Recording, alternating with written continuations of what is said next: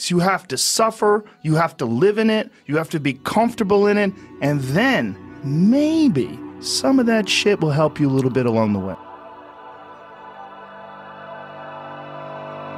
The permanent result comes from you.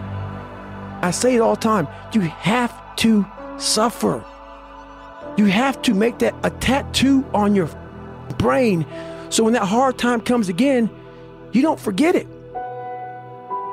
And fail and fail and fail until I succeed.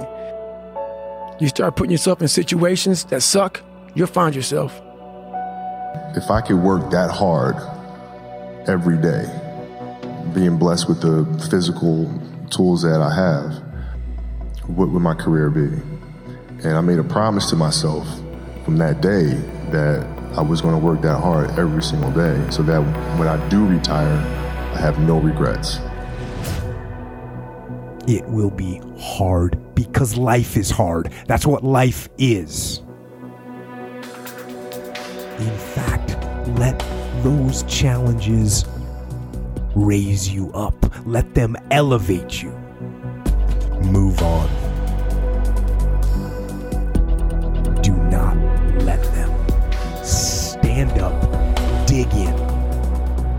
Line up those problems and confront them. Face them. Fight them. Do not let them bring you down. For the eagle, soar is about flying, but for the eaglet, soar is about falling.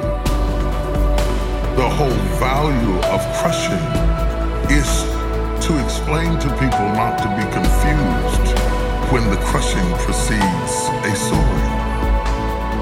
Because a lot of times, if we only tell you about soaring and we don't tell you about crushing, when something crushing happens in your life, it looks like what we preach is not true. Crushing is the process, and soaring is the promise. When something happens to you, you don't deny it, you defy it. And I was defiant that I'm going to beat this, I'm going to handle this. That there are people who many times when something happens to them, that they embrace it from a place of fear and it takes them out. But the most important things are the things that happen in you, and you have to stand up inside yourself and deal with it and handle it. I believe in patience. I'm a patient dude. I can watch a piece of grass grow for 20 years because I know that this is how you get somewhere in life. By being that monk-like mentality and being able to watch something grow very calmly, patiently. That doesn't mean give up. In fact, it means the opposite. It means it's time for you to fight harder, to dig in. It means it's time for you to go on the warpath. I'm not the best at anything. I'm not gifted. I'm just driven. It's all on you. It's all on you, the self part. Your miracle is never in what you lost. It is always in what you have left. For me, once I envision where I'm going, then I can tell what I don't need. And that was the most important thing for me, is to leave no stone unturned, get better every single day. And if I lived that way, then over time, I'd have something that was beautiful. And that was my philosophy. It seems like a pretty simple one, but if you live your life to just get better every single day, and do that for 20 years, what do you have?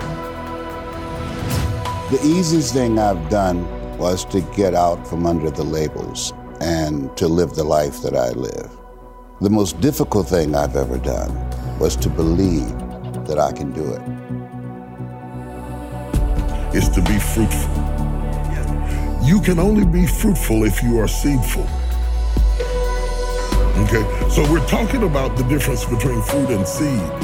Identifying your seed is what causes you to be fruitful. Let their demands and their trials make you stronger. Let the adversity you face today turn you into a better person tomorrow. So in the future,